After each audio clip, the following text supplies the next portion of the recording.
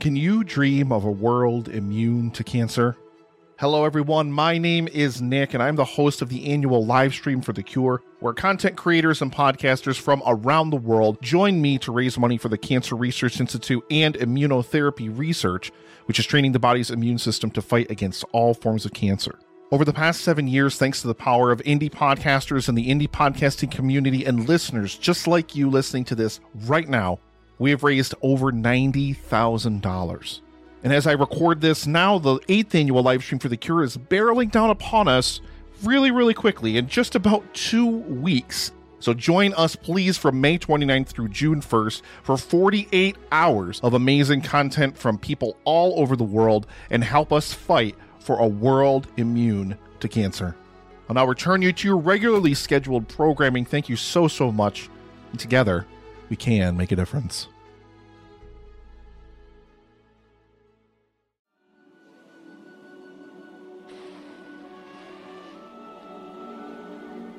Jonathan Brisby was killed today while helping with the plan. It is 4 years since our departure from Nim, and our world is changing. We cannot stay here much longer. Jonathan was a dear friend. I am lost in knowing how to help his widow. She knows nothing of us or the plan.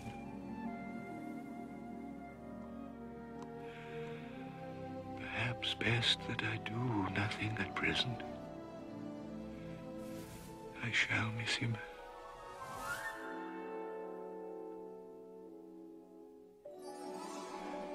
Jonathan, wherever you are, your thoughts must comfort her tonight.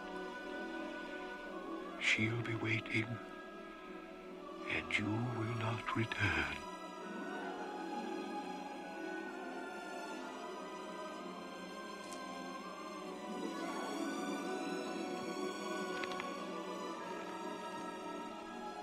Farewell, my friend. In a world overflowing with movies, we need a hero. Someone to separate the bad from the good.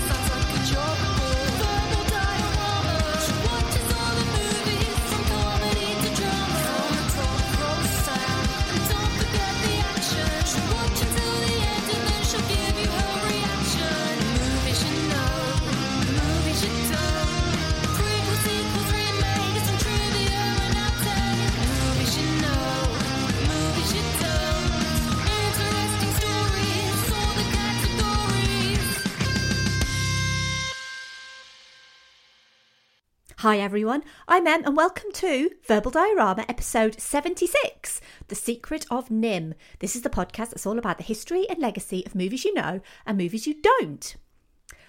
I hope that you're all staying safe and well. Obviously, these are especially difficult times that we're all living in right now.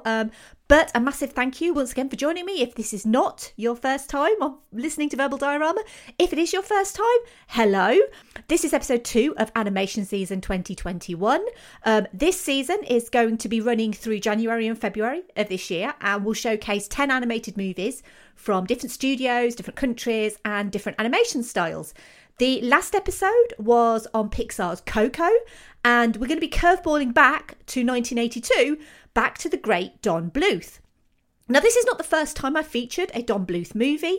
The first and last time was episode 1, which was on Titan AE. And this is undoubtedly Bluth's most acclaimed and well-known film, as well as Nightmare Fuel for children in the 80s. And, I mean, this is the same guy who did An American Tail and The Land Before Time, as well as movies like Anastasia. So we know he's kind of dabbled with dark stories before, but this is his most dark, kind of twisted, beautiful fairy tale of empowerment and friendship and humanity's desire to literally plough ahead with its own desires, regardless of what that means to animals.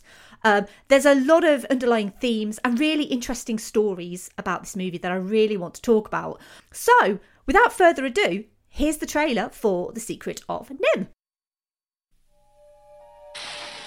Aurora and Don Bluth Productions present a classic adventure in motion picture entertainment.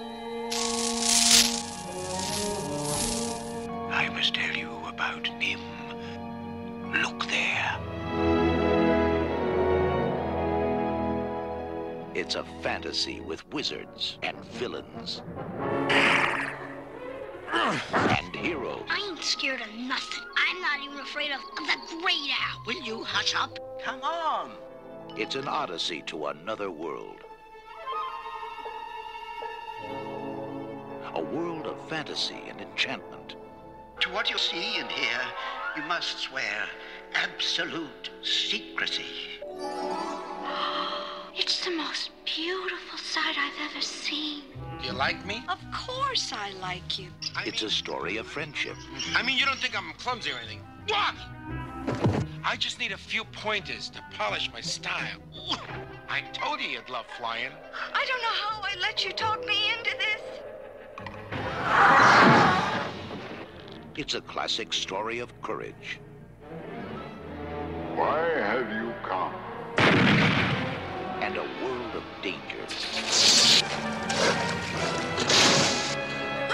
If I hadn't actually been near a cat, I'd be sneezing my brains out. I'm allergic to hay. Excuse me, pardon me. Get out! Run for your lives! Run!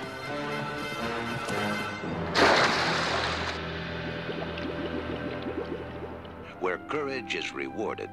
Oh, thank you. A motion picture for everyone to share. Oh, the poor turkey fell down. I'm not a turkey. Big No, buzzard, stop. where's our mother? Get down with her. You better tell her. Discover the secret of Nim. And rediscover the child in us all.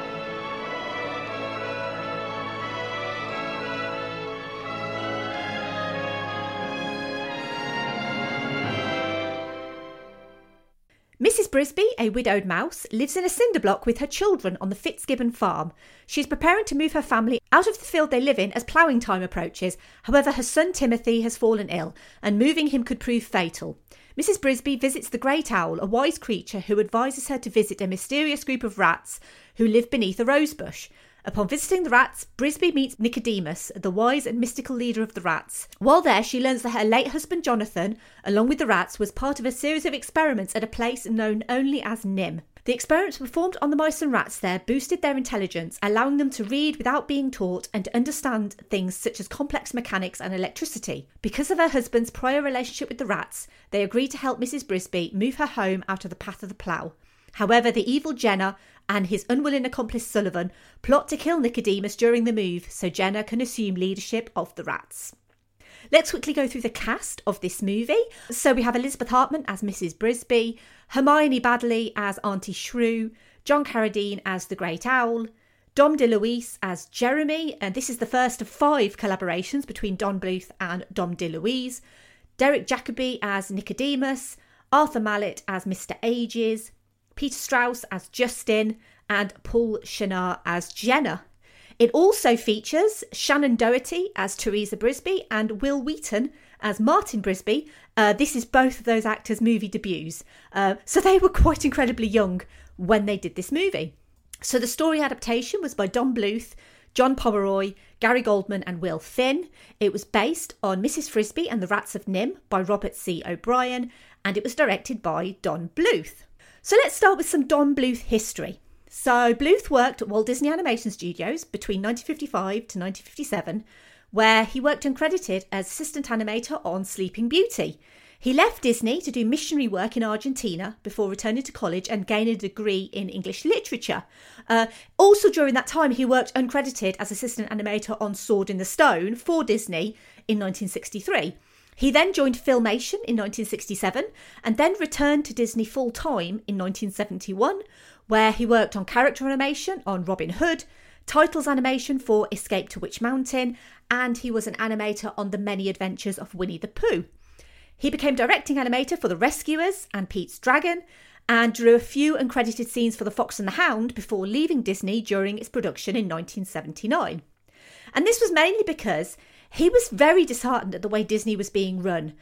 He didn't agree with the way Disney was being run during that time. He felt that there were too many cost-cutting measures going on at Disney, and quite a lot of his fellow animators at Disney agreed. So eventually he and 11 of those fellow Disney animators, including Gary Goldman and John Pomeroy, left Disney to start Don Bluth Productions. And Don Bluth was passionate about reviving the classical animation style that Disney was known for from its golden age early classics, the likes of Snow White and the Seven Dwarfs and Sleeping Beauty and Cinderella. And he really felt that these cost-cutting measures that Disney were using during the 60s and 70s, that he was really concerned for Disney's future. Because what you've got to remember is Disney at that time, in the late 70s and early 80s, was at a really kind of precarious point in its history. It wasn't the all-encompassing media behemoth that it is nowadays. It was really struggling, and a lot of its animated productions were struggling. But mainly Don Bluth felt that creativity was being stifled, that there was too much bureaucracy, and that artistic value was reduced. And he felt that there was literally no scope to grow, that basically they had no choice but to leave and start their own production company. And Don Bluth Productions, their first attempt was a 1979 short entitled Banjo the Woodpile Cat. It was produced on a shoestring budget, and it was made in Bluth's garage. This had started as a side project while Bluth still worked at Disney and took 4 years to make, but this led to more work on the live-action film Xanadu. They ended up moving to a 2-story, 5,500 square foot production studio in Studio City, California, a few months later. And they always had their sights on feature-length animation because this was the bread and butter of these guys. This is what they knew. And the rights to the book, Mrs. Frisby and the Rats of Nim, had actually been offered to Disney in 1972. But it was turned down by animation director Wolfgang Reitherman because they already had a mouse. His name was Mickey. They'd already done a mouse movie. That was called The Rescuers. And so they kind of felt that Mrs. Frisby and the Rats of Nim wasn't really Disney. Artist and storywriter Ken Anderson had enjoyed the book and gave it to Don Bluth to read. And he ended up passing it round the rest of the staff at Don Bluth Productions, who also loved it. Former Disney executive James L. Stewart had left Disney at this point. There's a lot of leaving Disney around this time. And he'd started Aurora Productions.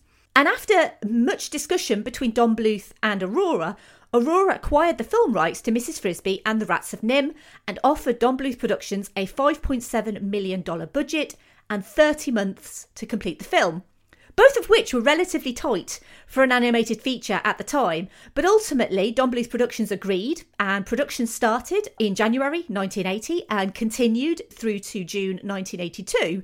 And this was with the explicit idea to return animation to its golden age, focusing on good characters, a strong story, and pushing the boundaries of animation that, to the likes of Walt Disney himself, actually wanted to do. And Mrs. Frisby and the Rats of Nim, and I'm going to come back because obviously I'm calling it Mrs. Frisby and it's Brisby in the movie, and there is a reason for that. But that novel was written by Robert C. O'Brien. It was published in 1971, and it was the winner of the 1972 Newbery Medal, which is an award given to the most distinguished contribution to American literature for children. And this novel was actually based on a real study of rat and mice population dynamics by John B. Calhoun at the National Institute for Mental Health, which is NIM. This is the actual NIM. And Calhoun devised a series of rodent villages that he would manipulate in various ways. So the rodents' behaviour was monitored to see how things like changes in population density affected their interactions with each other. Calhoun monitored and controlled food, water, and the number of available sexual partners. In these densely populated areas, the rodents would actually start to kill each other. And Calhoun claimed that these effects were a model for potential human futures if the world becomes too overpopulated and things like food and water become scarce. The overcrowded rodents were given the name behavioural sink, whereas the passive rodents who withdrew from social interaction became known as the beautiful ones. And unlike most adaptations, which tend to kind of have a little bit of artistic licence, the book and the movie are actually remarkably similar to each other. The only main difference really is the fact that the film contains supernatural elements, such as the amulet, which grants the wearer power when they're courageous, and obviously Nicodemus himself being a magician to add more mystery to the backstory of the rats.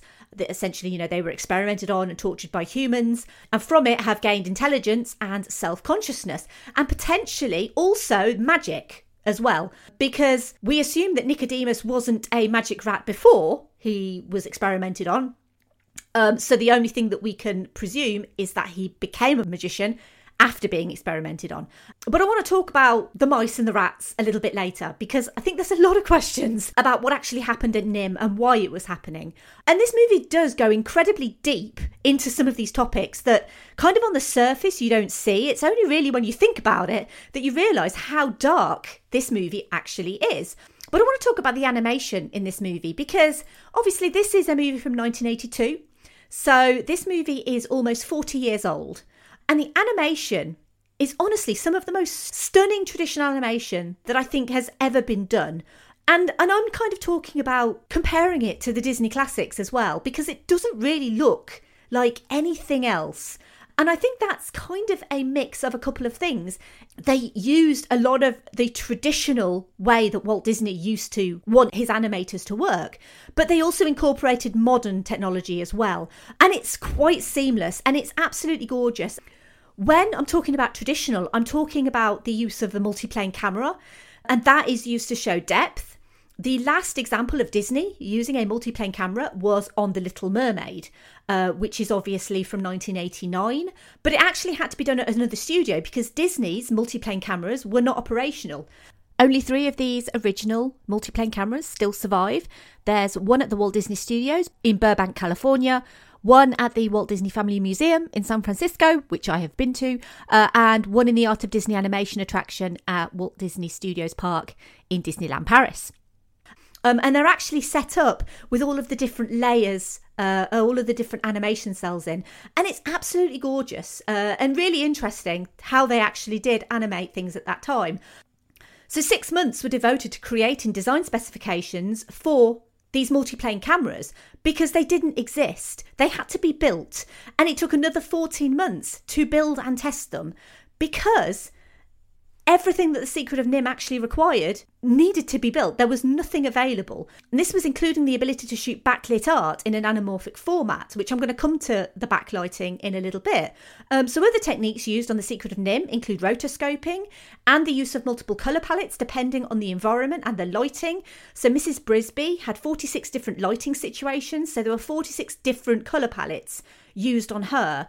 Backlighting, as I said, where animated mats are shot with light shining through colour gels.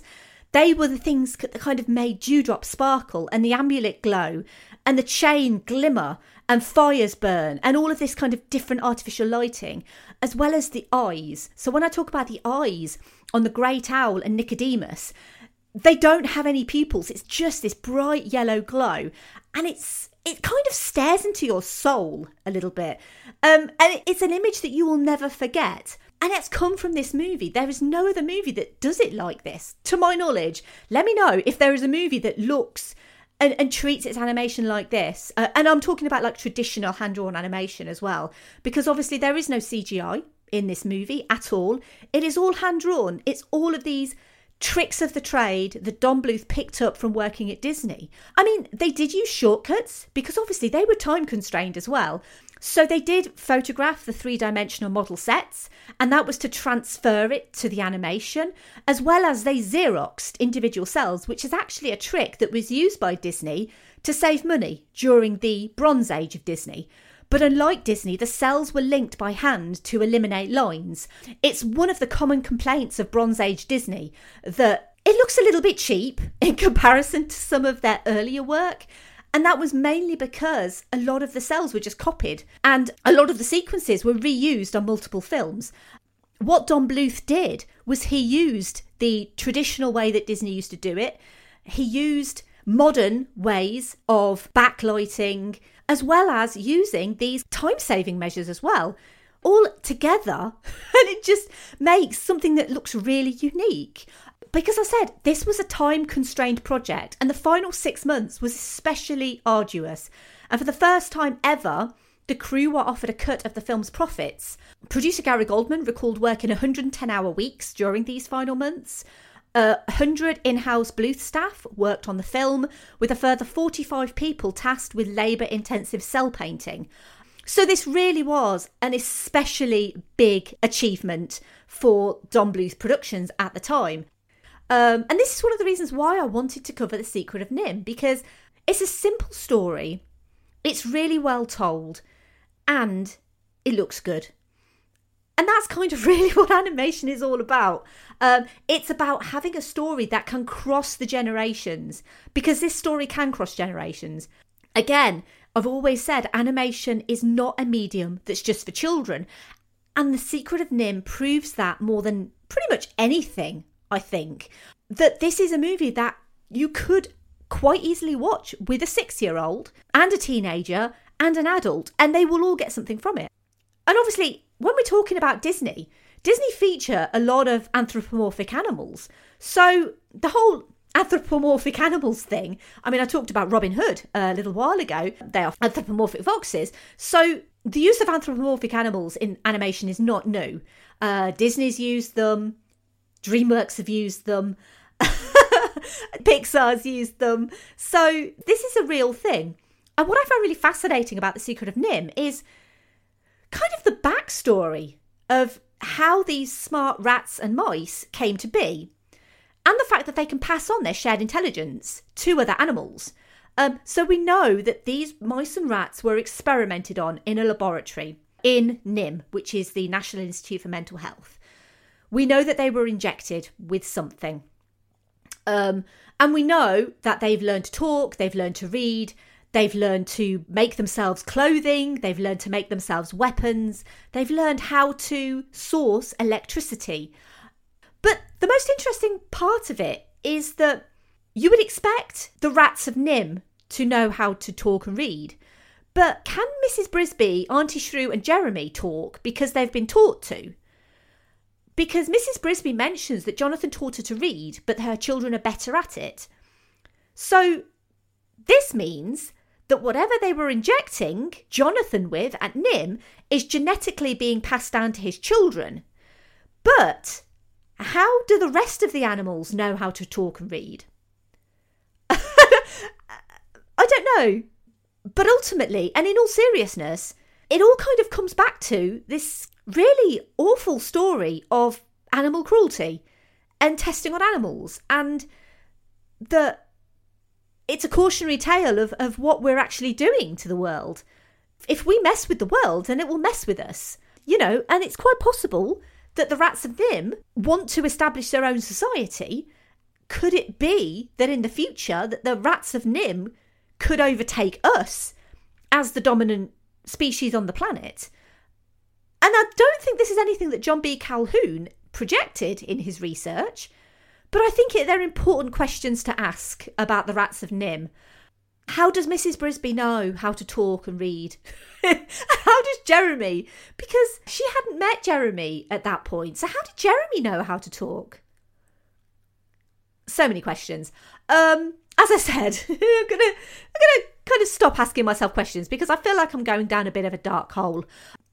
As I said, the story itself is actually quite simple. It's essentially a family that needs to move, but the youngest child is sick. And that in itself gives you a reason to empathise with Mrs. Brisby and the Brisby family.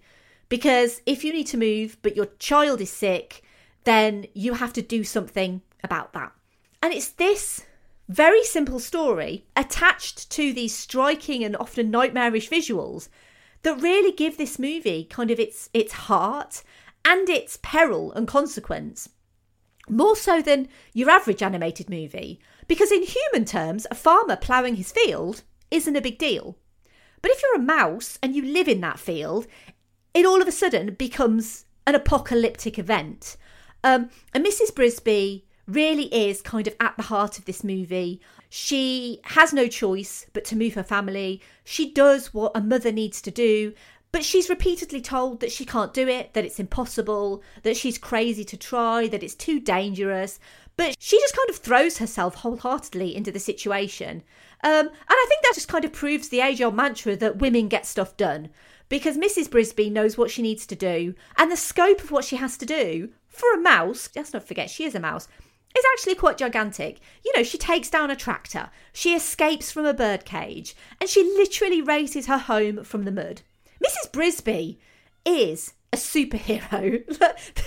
She is like Marvel level superhero. Golden Globe winner and Oscar nominee Elizabeth Hartman, who voiced Mrs. Brisby, passed away several years after this. This was her final role before retiring from acting at age 38. And although Mrs. Brisby has never had a first name, like she's never been granted a first name officially, fans of the movie have actually nicknamed Mrs. Brisby Elizabeth in honour of Elizabeth Hartman. Elizabeth Hartman suffered from mental health issues and she committed suicide in 1987 and she was just 43 years old. So Elizabeth Hartman was really struggling. And I think it's a really nice gesture that Mrs. Brisby can have a name, that she's unofficially become Elizabeth Brisby after Hartman, which I think is really nice. And quite a lot of this cast actually have since passed away. There's only a handful of people who are still alive. So it really feels like a bit of a time capsule, this movie, to the voice talent that is sadly no longer with us, including Elizabeth Hartman, who's truly brilliant in this movie. Like she brings this real strength and innocence to Mrs. Brisby. And as I mentioned, the original novel named Mrs. Frisby and not Mrs. Brisby. And there's a really obvious reason for this change, and that is Frisbees. So you'll know the little plastic discs that you throw around and there's a sport named after it and all of that. So to avoid legal complications with Wham-O, the company who make Frisbees, they actually were asked, could the production use the name Frisbee, obviously spelled F-R-I-S-B-Y and not F-R-I-S-B-E-E, and Wham-O refused that request. And so the decision was made to change the names from Frisbee to Brisby. The problem was that all the voice actors had long since recorded their lines as Frisbee, and it wasn't feasible to bring them back to re-record. So the sound editors actually took instances of when the actors used a bruh sound, so a BR sound, and carefully and by hand sliced the bruh onto instances of fr, so FR, on these magnetic dialogue tracks. And if you listen carefully, you can sometimes hear inconsistencies between versions of Brisby. Sometimes you can kind of hear a bit of an F instead of a B. Some instances of the animation also had to be changed from Frisbee to Brisby. It's quite easy, though, to change an F to a B on screen, but if you look at some scenes, especially the scenes where Nicodemus is writing his eulogy of Jonathan Brisby, you can tell, if you look at the first letter closely enough, that it was clearly an F that's been changed to a B. Don Bluth is well known for his stories of emigrating. I mean, if you think of things like An American Tail, if you think of Anastasia, if you think of The Land Before Time, it's all characters going from one place to another place. And so The Secret of NIMH is kind of no different, really. He's also known for his darker themes and character deaths as well. He's not afraid to kill people. And really, it's these kind of dark themes that are the sort of things that we expect from the likes of Laika or Studio Ghibli nowadays. And you know how much of a big fan I am of those two studios.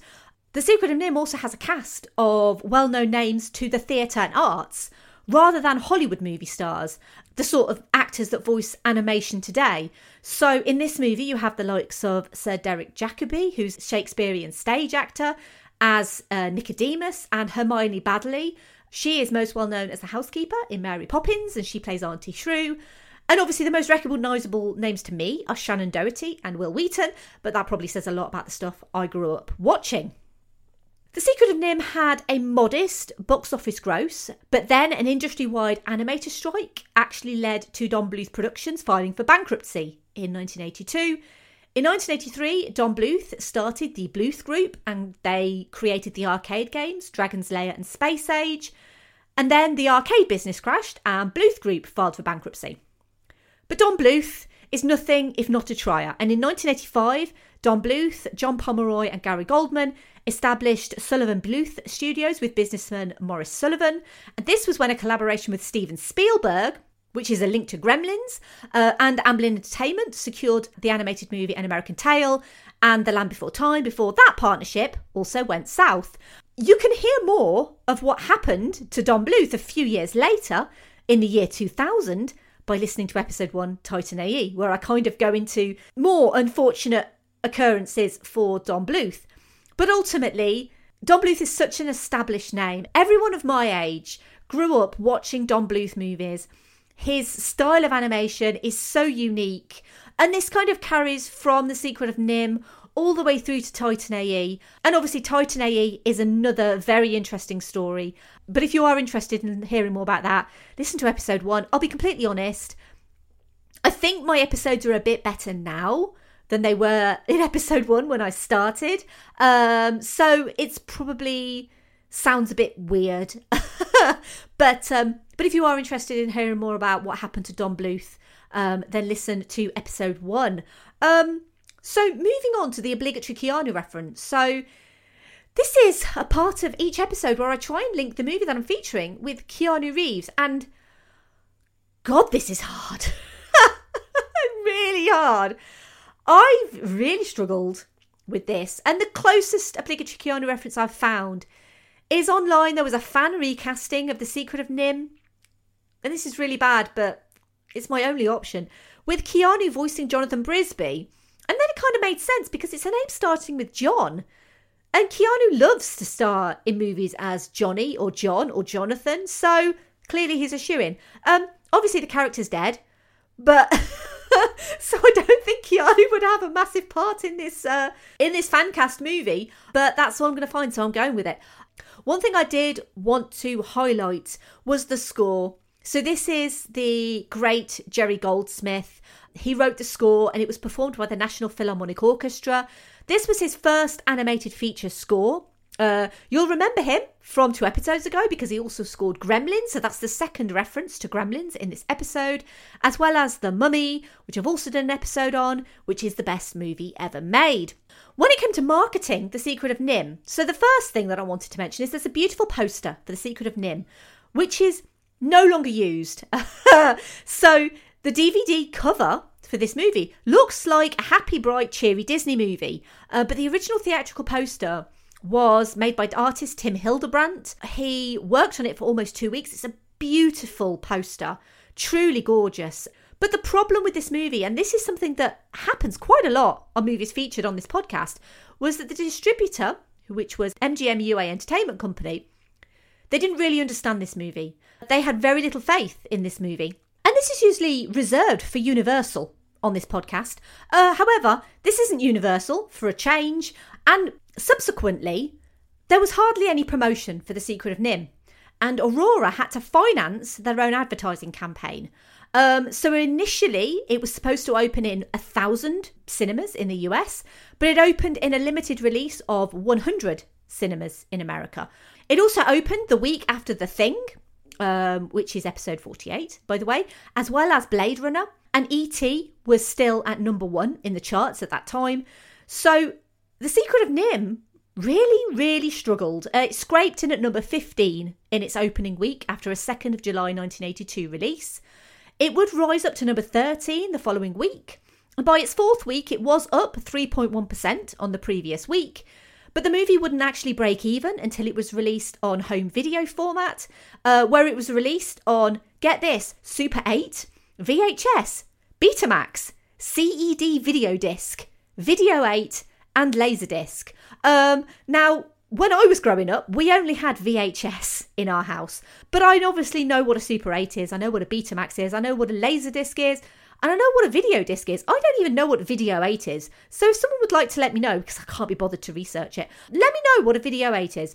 So I'm sure someone will. Andy from Geek Salad probably will. So it was released on all these formats in 1983. It was released on November 17th, 1998 on DVD. And it was released on the 29th of March, 2011 on Blu-ray. Like I said, I have it on DVD. And it's the cheeriest, happiest, most beautifully colourful and upbeat cover for any DVD that I've ever got. It completely belies its dark, twisted fairy tale fantasy. But if that gets kids watching it, then that's kind of all good. But still, so the movie really struggled. The finished movie cost $6.385 million, and because it cost more than they actually originally were given, Several key production management, including Don Bluth, Gary Goldman, John Pomeroy, and executives at Aurora had to remortgage their homes to gather an extra $700,000 to complete the film. It would go on to make $14.67 million worldwide, but as I said, it didn't stop Don Bluth Productions filing for bankruptcy, which is disappointing. But obviously, they did go on to more interesting things with the likes of American Tail and The Land Before Time. Whether they were bigger and better things, I mean, they're different things. That's all I'll say. They're different. I'm being diplomatic. They're different things. Sequels-wise, there was a sequel to this movie. It was a direct-to-video sequel called The Secret of NIMH 2, Timmy to the Rescue. It was released in December 1998 and was made without Don Bluth's involvement and has kind of been critically panned, whereas The Secret of NIMH is overwhelmingly critically praised. A live-action remake was announced by Paramount Pictures in 2009, but nothing came of that. And in 2015, MGM reacquired the rights to Mrs. Frisby and the Rats of NIMH, and they announced a CGI live-action hybrid, sort of in the realm of the Smurfs or that Alvin and the Chipmunks movie, and they wanted to call that The Rats of NIMH. And the Russo brothers are executive producers through their Agbo production company and their partnership with MGM. This movie is planned to be James Madigan's directorial debut. Right, let's move over to social media thoughts. So, a new feature for episodes now is Patreon thoughts. So, patrons used to get the majority of episodes 2 days early, but they now get them 6 days early. I want to give them an opportunity to not only give their thoughts, but also their podcast, if they have one. I'll give it a bit of a plug, as well as any episodes that they may have done on that subject. So, we have the aforementioned Andy from Geek Salad, and he said, "When I think of Secret of NIMH, I think of a movie that really showed that another studio could compete with Disney. I saw this movie in the theatre right after I'd read the book Mrs. Frisby and the Rats of NIMH, and I was awestruck by the animation and a story that was not geared for younger kids. However, this movie was such a promising start to the rise of Don Bluth that it is a bit sad to see few films of his that can hold a candle to NIMH. Needless to say, thanks for covering this movie, and I'm fairly certain this is a wake-up call that I probably should show this one to my kids, and I can't come up with a good excuse for why I haven't." So thank you, Andy. And yes, you should show this to your kids. I would be very interested to hear what your kids think, actually. And Geek Salad are really good pals of this podcast. And Andy specifically has always been incredibly supportive of me and just of this podcast in general. We message each other quite a bit. And his family sent me a Christmas card, which was the cutest thing. And I think Geek Salad have been podcasting for 10 years. So they are one of the longest running podcasts that I'm aware of. Nobody does it better. So make sure that you listen and subscribe to Geek Salad. I will put some links to their podcast in the show notes. Moving over to Twitter, we don't have a great deal of comments this week for The Secret of NIMH, but I'm not entirely surprised about that because I feel like it's probably a little bit obscure, probably not the sort of thing that most people remember watching quite fondly, perhaps. However, we do have some comments over on Twitter. So at BLC Agnew said, "Not only is The Secret of NIMH a visually impressive and delightfully dark-edged animal fantasy adventure, but Don Bluth's feature directorial debut is arguably one of the most important animated films of the past 40 years. Aside from his studio providing internship for budding animators like Cartoon Saloon's Tom Moore, Bluth declared himself a direct competitor to Disney's at the time struggling feature animation division, and this rivalry led to Disney redoubling their animation efforts, resulting in the 90s Disney Renaissance, a blueprint the studio uses to this day. It's not hyperbole to say that without The Secret of NIMH, we likely wouldn't have The Little Mermaid, The Lion King, or Frozen. Also, as I said, it's really hecking good." At Golden Tails Geek said, "A dark yet delightful animated adventure from Don Bluth. Plus, it introduced me to the legend that is Derek Jacobi." And finally, at Lanodanthian said, "As well as nightmare fuel for an entire generation of children. When I think about it, I can't think of a single Don Bluth film that doesn't have nightmare fuel in it." There are no comments from Instagram or Facebook this time, but like I said, I was fully expecting to not have that many comments for The Secret of NIMH, but I'm really grateful for the ones that we got, so thank you so much. The Secret of NIMH is darker than most animated movies, and then you look into it and you realise how dark. We're talking government testing, animal cruelty, injecting animals to benefit humans, these supernatural elements. Jonathan Brisby gets eaten by a cat. Okay, it's off screen, but it's still horrific. Timmy having pneumonia. rats fighting each other with swords, a magician being crushed by a cinder block, mice children getting drowned, potentially in a muddy swamp. It's no wonder this movie is the one most kids my age remember as being pure nightmare fuel. But there are glimpses of light in the darkness. The likes of Dom DeLuise, who gives this really jolly performance as Jeremy the Clumsy Crow who loves sparklies. And you'll appreciate Mrs. Brisby's gusto and drive against all of the odds. And I've always kind of said that kids don't need to be wrapped in cotton wool. There's nothing wrong with a bit of darkness in your animated movies. And it's the rare animated tale that will frighten kids and entrance adults. And Don Bluth deserves a hell of a lot more industry recognition for this beautifully animated slice of genius than he ever got. Don Bluth, we salute you. Thank you for listening. As always, I would love to hear your thoughts on The Secret of NIMH. And if you do like this episode or any other episode, please take a moment to rate and review, ideally 5 stars. That would be marvellous. The other thing you can do is you can tell your friends about this podcast and get them to listen. That would be awesome. If you like this episode on The Secret of NIMH, you might also like, I've mentioned it already, episode 1, Titan AE. That is the continuation of the Don Bluth story. Maybe I'll go to some of his other works in future. I've got no plans to cover any of his other stuff. Maybe Anastasia at a push, but we will see, because there's always more room for animation on this podcast, and there will probably be another animation season next year. So we will see, but I'm a big fan of Don Bluth. I think his animation is beautiful. I think he's a genius. So I would absolutely recommend watch Titan AE, obviously, before you listen to the episode. But it is an underrated gem. So it's a lot better than people give it credit for. Episode 17, The Iron Giant, because again, it's super underrated. And I might just recommend it every single episode, because the more people who watch The Iron Giant, the better your life will be. I compared this to Ghibli movies, and I think it's most comparable to Princess Mononoke, which again deals with very adult themes and themes of the environment and what we're doing to animals, how we're poisoning the world. And Princess Mononoke covers very similar themes. It's also similarly graphic as well. I think Princess Mononoke is probably more graphic than this, but obviously there's a little bit of blood in this movie. There's a little bit more blood in Princess Mononoke. Episode 63, Coraline. And this is obviously, again, I mentioned Laika earlier. This is a Laika movie, and it's very dark. It's a very similar dark, twisted fantasy story, beautifully animated, and it's just well worth your time. Coraline's one of my most popular episodes. Obviously, because it's Coraline and it's brilliant, but I would recommend Coraline to anyone. And a bit of a curveball, but episode 74, Gremlins, because I mentioned it twice. There's a couple of links to Gremlins in this movie. Obviously with the Steven Spielberg association, with Don Bluth going forward, and also Jerry Goldsmith as well. And listen to the episode on Gremlins. Give me feedback, let me know what you thought.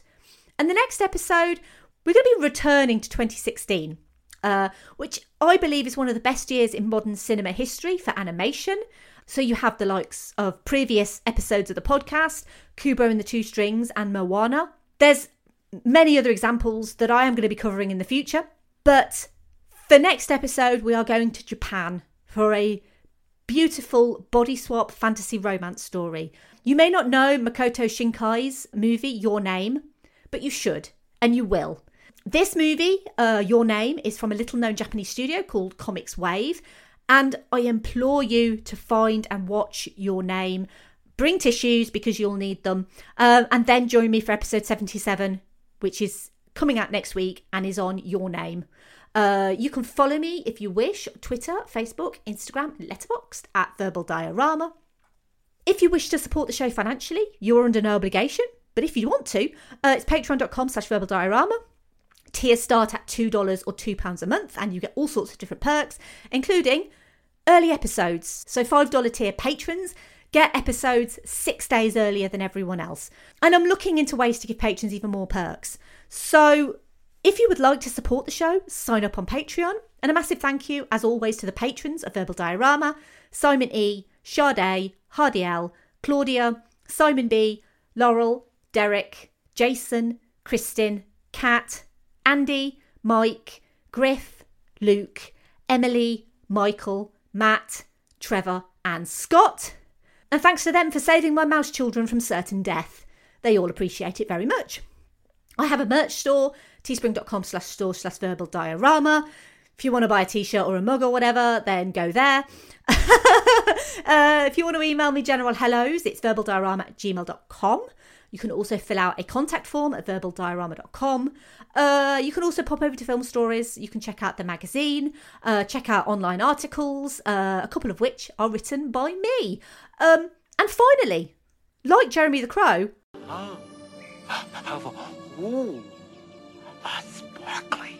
What? You're wearing a sparkly. Can I hold? Oh, please, can I? Jeremy, listen. I need lots and lots of string String. to move the block. Move the block. Hey, I've got strings. I've been saving them. You do? Oh, sure. Red ones, blue ones, green, Pay yellow. attention. Go get all the string you can. Okay. That'll take all day. Good. Get going.